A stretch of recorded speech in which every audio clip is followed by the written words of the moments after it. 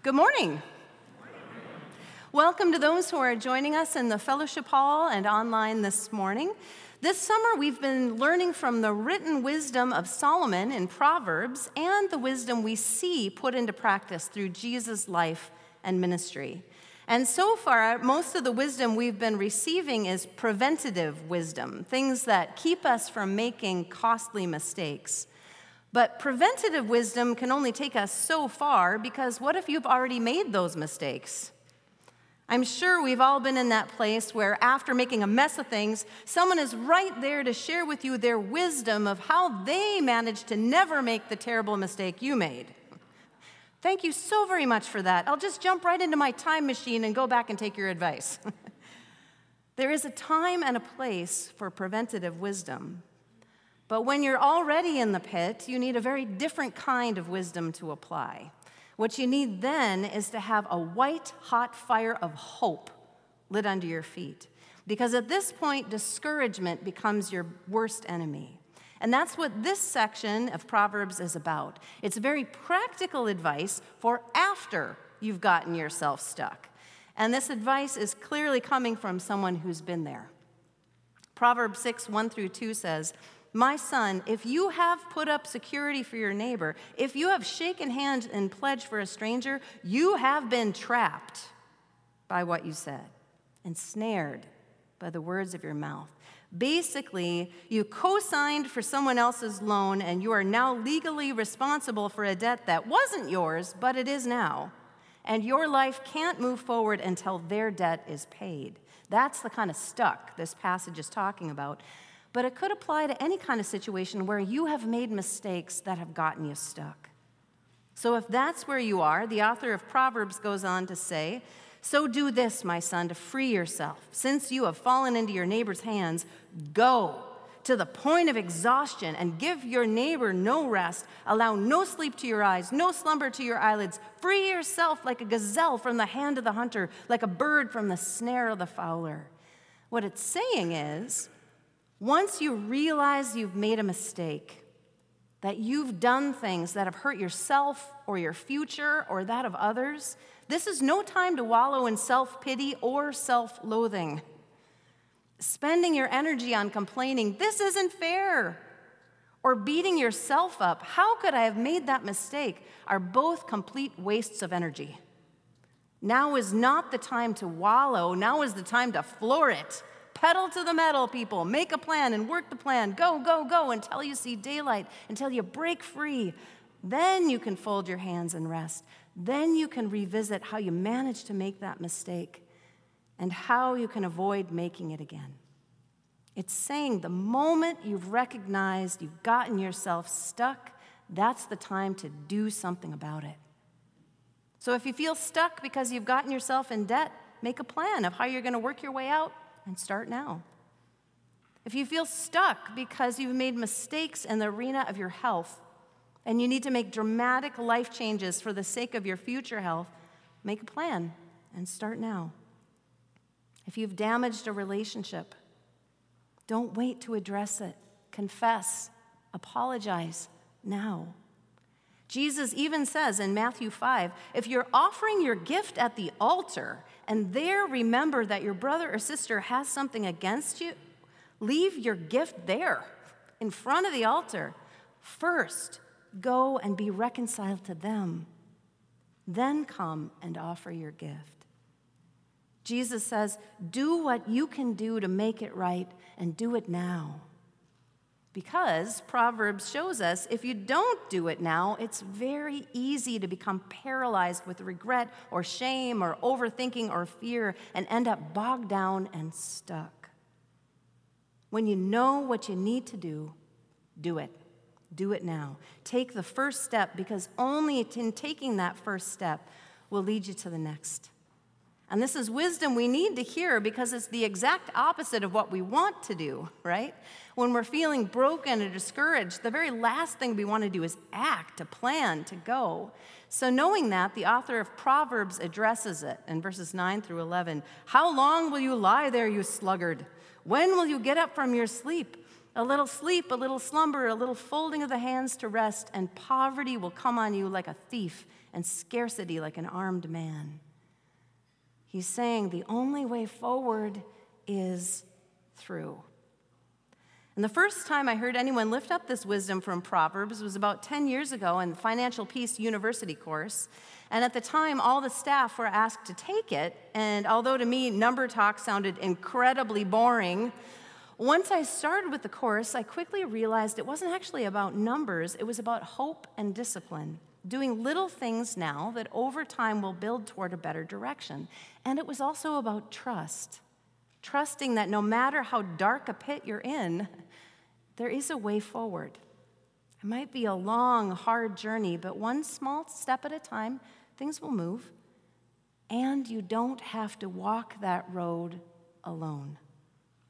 Since the author of that course had, through his own mistakes, been bankrupt twice and had to build up again from below scratch, he knew in those circumstances these momentum-producing words from Proverbs were exactly what he had needed, and that's why he was sharing them. If you see no future from where you are, know that's what the Lord wants to show you one step at a time. And if you need to be able to see a possible roadmap, that's when you need the community to help you see it for you. Because truly, there's nothing new under the sun. Whatever problem that you're facing, most likely someone here has already faced it at one time, and they might have some good wisdom for you as well. The truth is, we need each other. And we need the Lord's encouragement and guidance to keep taking one step at a time, moving forward in faith so we can see His work unfold in us. Because if discouragement is the tool most often used by the enemy of our souls to keep us stuck, our biggest obstacle is our inability to see that the little things we do, the little course correction adjustments that we make, actually matter. So Proverbs tells us to take our cue from the ant. Go to the ant, you sluggard. Consider its ways and be wise. It has no commander, no overseer or ruler, yet it stores its provisions in summer and gathers its food at harvest. If you're thinking about an ant, it's amazing what an ant accomplishes, just relentlessly doing what needs to be done, one little piece of sand at a time, until amazing things are built. Jesus tells us that the kingdom of God is like a tiny mustard seed that day after day, in time, grows into a plant big enough to shade everything around it. And Jesus shows us that in His hands, 5 loaves and 2 fish offered up by one person in faith can become food for 5,000. And Jesus reveals these kinds of things over and over again because He wants us to know that when we entrust to God the little things we can do in faith, we'll see not just the fruit of our work, but the fruit of His work in us and through us as well. But nobody can steer a vehicle that isn't moving. It takes a step of faith for us to start to be able to see where He's directing us. So if you feel stuck, if you want the Lord to steer you, Proverbs says, it's time to take a step in faith. During the initial lockdown of COVID, when nobody really knew what this was we were facing, a lot of people found themselves trapped in a sense of hopelessness. And during this time, my sister sent me a video that was made using some excerpts from a graduation speech to the University of Texas in 2014 by Navy Special Forces Admiral William H. McRaven. And in this speech, he made a startling statement. He said, "If you want to change the world, start by making your bed. When the mountain in front of you seems insurmountable, wisdom says, choose to do what you can do. Because in doing the little things, you're reminded things can be done, and that changes you." I'd like to share this video with you.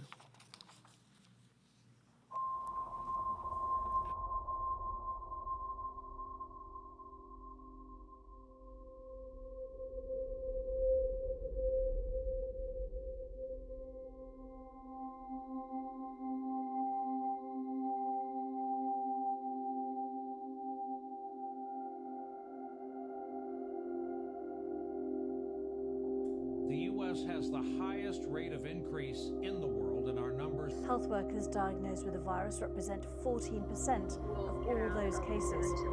And unemployment claims are higher than they have ever been in our history.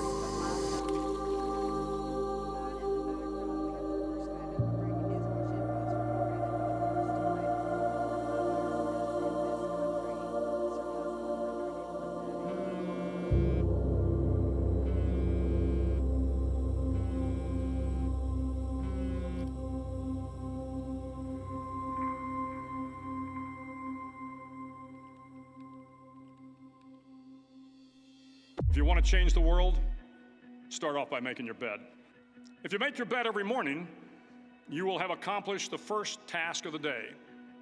It will give you a small sense of pride, and it will encourage you to do another task, and another, and another. And a made bed gives you encouragement that tomorrow will be better. I've been a Navy SEAL for 36 years. Every morning, my instructors, who at the time were all Vietnam veterans, would show up in my barracks room, and the first thing they'd do was inspect my bed. The corners would be square, the covers would be pulled tight, the pillow centered just under the headboard, and the extra blanket folded neatly at the foot of the rack. It was a simple task, mundane at best, but every morning we were required to make our bed to perfection. It seemed a little ridiculous at the time, particularly in light of the fact that we were aspiring to be real warriors, tough, battle-hardened SEALs. But the wisdom of this simple act has been proven to me many times over. And by the end of the day, that one task completed will have turned into many tasks completed. Making your bed will also reinforce the fact that the little things in life matter. If you can't do the little things right, you'll never be able to do the big things right. Our struggles in this world are similar, and the lessons to overcome those struggles and to move forward, changing ourselves and changing the world around us, will apply equally to all. At times, it will test you to your very core. It will be painful. It will be discouraging. At that darkest moment of the mission is a time when you need to be calm, and your inner strength must be brought to bear. If you want to change the world, you must be your very best in the darkest moments. But changing the world can happen anywhere, and anyone can do it. If I have learned anything in my time traveling the world, it is the power of hope. The power of one person. One person can change the world by giving people hope. Start each day with a task completed. Find someone to help you through life. Respect everyone. Know that life is not fair and that you will fail often. But if you step up when the times are the toughest, lift up the downtrodden, and never, ever give up, if you do these things, the next generation and the generations that follow will live in a world far better than the one we have today. And what started here will indeed have changed the world for the better. But the question is, what will the world look like after you change it?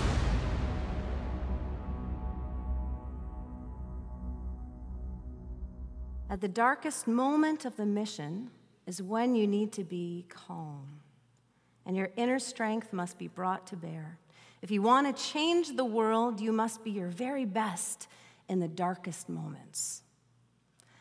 Wisdom is meant to be practical, but I have to admit, if I were not a Christian, that would sound like a setup for failure. Because how do we find calm, find strength to be at our best even in our darkest moments? Well, it comes from knowing deep down to our core that we are not alone. Even though I walk through the valley of the shadow of death, I will fear no evil, for you are with me. That's where the calm comes from.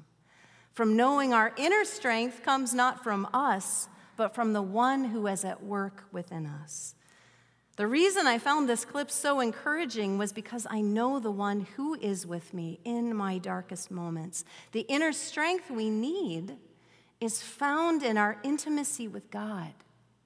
And we grow in our ability to access that peace through the spiritual discipline of repeatedly turning to Him, even in the small things, daily inviting Him in, listening for Him, looking for where He's at work, so that when we do fall into what's too big for us, we know that it's not too big for Him. because the truth is he's already done the biggest work for us.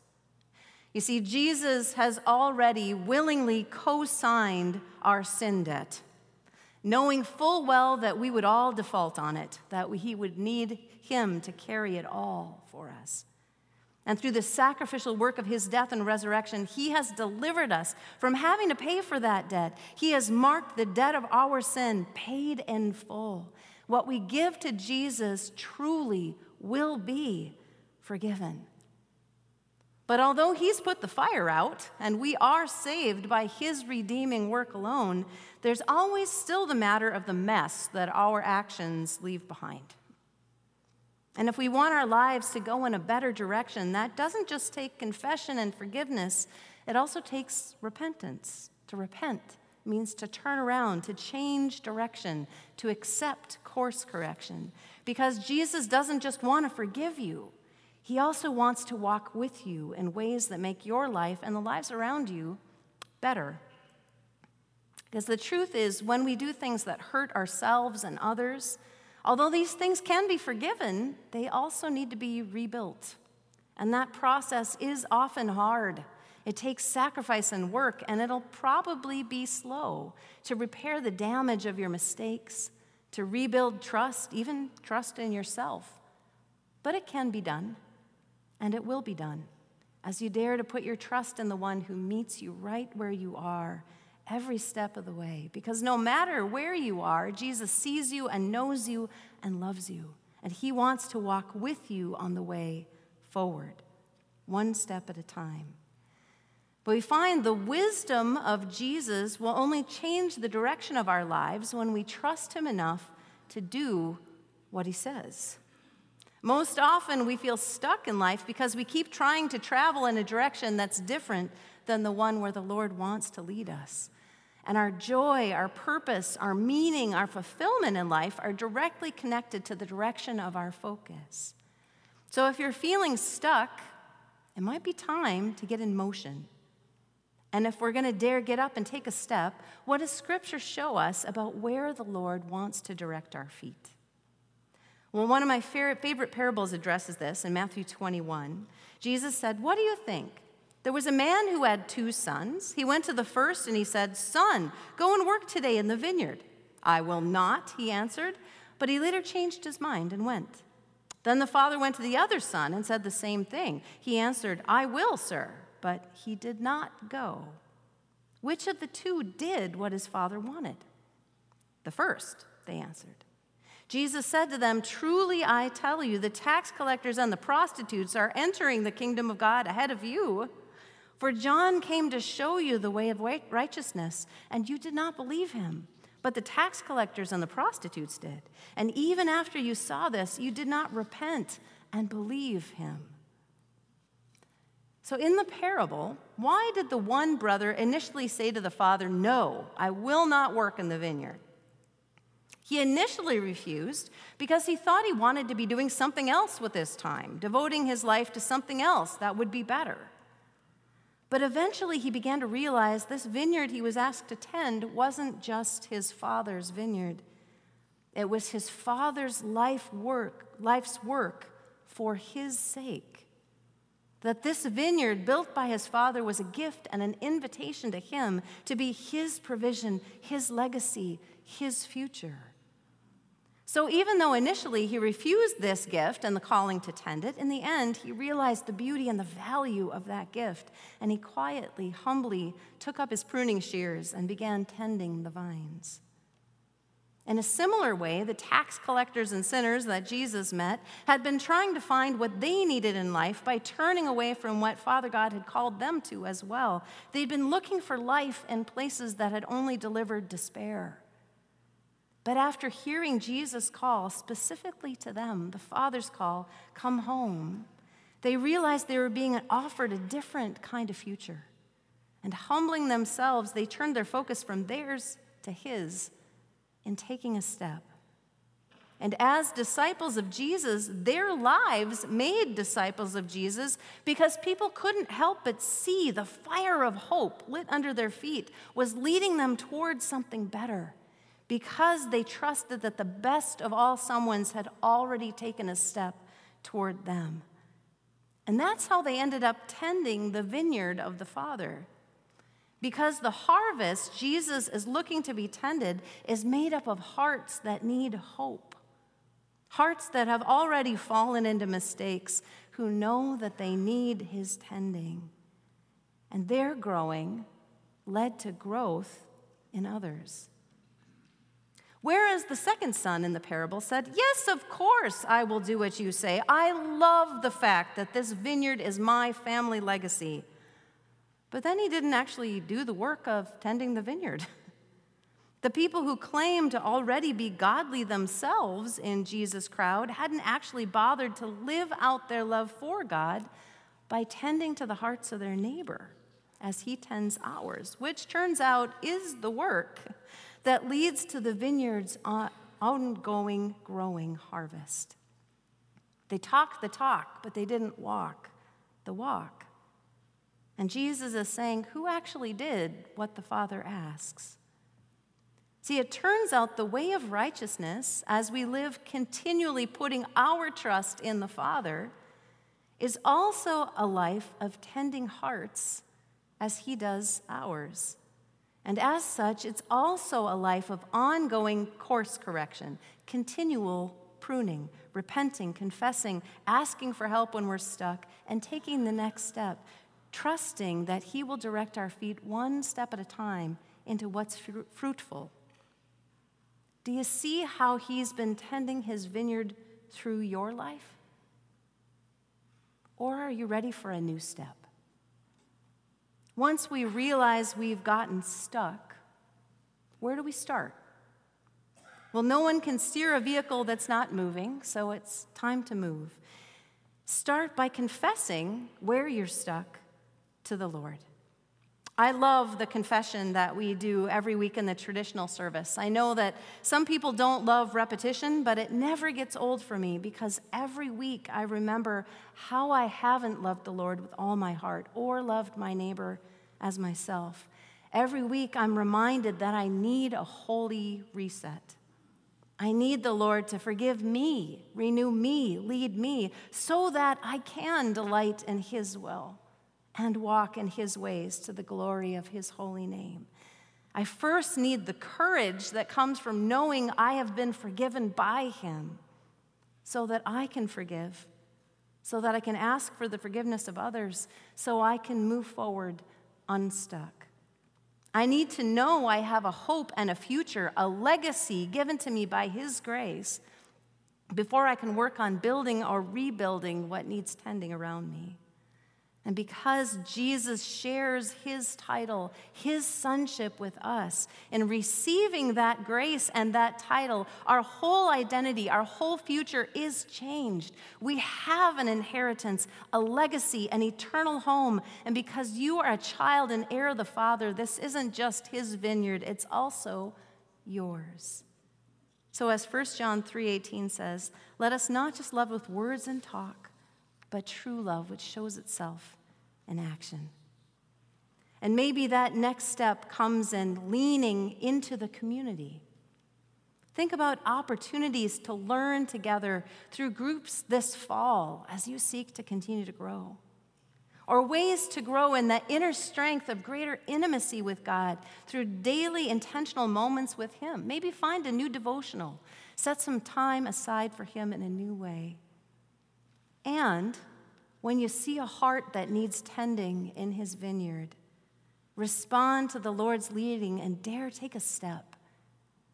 Share your own story of where you find your hope and your strength.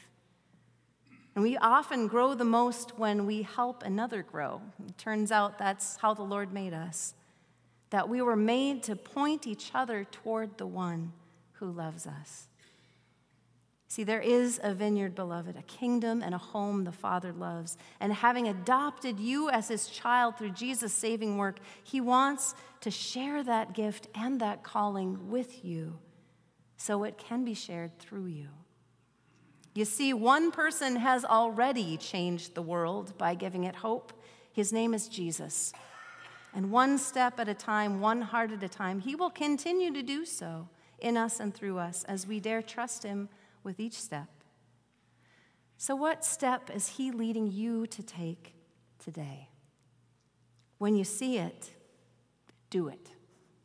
Do it now and see where he leads you. Let's pray. Lord Jesus, we thank you for taking the first step to us, for coming to meet us, Lord, when we're broken, when we're stuck. Lord, thank you that you meet us right here in your grace.